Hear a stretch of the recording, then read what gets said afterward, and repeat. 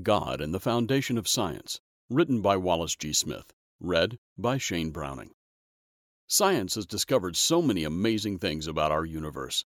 A National Geographic article, March 2007, for instance, discussed the work of astrophysicist Adam Burrows, which suggests that intense sound waves are the key ingredient behind supernovas, the massive explosions that destroy dying stars. In fact, the computer models indicate that an exploding star would generate an audible tone to anyone foolishly close enough to hear it. According to the magazine, it would be, quote, roughly the F note above middle C, unquote. Science has truly revealed a world of wonder in the universe that Almighty God has created. Yet the success of science in so doing has motivated many scientists to say that there is no God. In fact, the assumption that there is no God is hailed by some as the key assumption underlying all of science. Working God-free, they claim, has allowed them to discover truths that might otherwise go uninvestigated, because they would be too quickly attributed to the hand of an invisible and incomprehensible deity.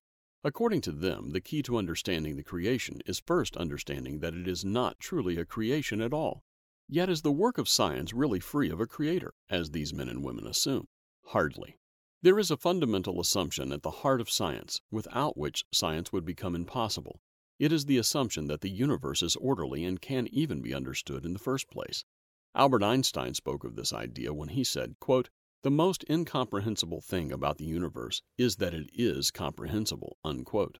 Why should the universe make any sense to us at all? And yet it not only makes sense, but it does so beautifully and elegantly. Everywhere we look, we see laws at work, laws that we can not only discover but also understand. This fact is reflected in the words of the Apostle Paul, quote, "For since the creation of the world his invisible attributes are clearly seen, being understood by the things that are made, even his eternal power and Godhead, so that they are without excuse," unquote. Romans 1, verse 20. It is no coincidence that many of the greatest scientists in history, such as Isaac Newton and Johann Kepler, were devout believers in God. Men whose faith compelled them to believe in a universe designed in an orderly fashion. They were men who believed in the words of Proverbs 25, verse 2, quote, "It is the glory of God to conceal a matter, but the glory of kings is to search out a matter," unquote. Albert Einstein, quoted earlier, held to a concept of God which could certainly be described as vague and impersonal, yet believe in a God he did. Columnist George F. Will, writing in the Washington Post on January 6, 2005, quoted an analogy Einstein offered as to why he believed in the existence of a supreme intelligence. Quote, "We are in the position of a little child entering a huge library filled with books in many different languages. The child knows someone must have written those books.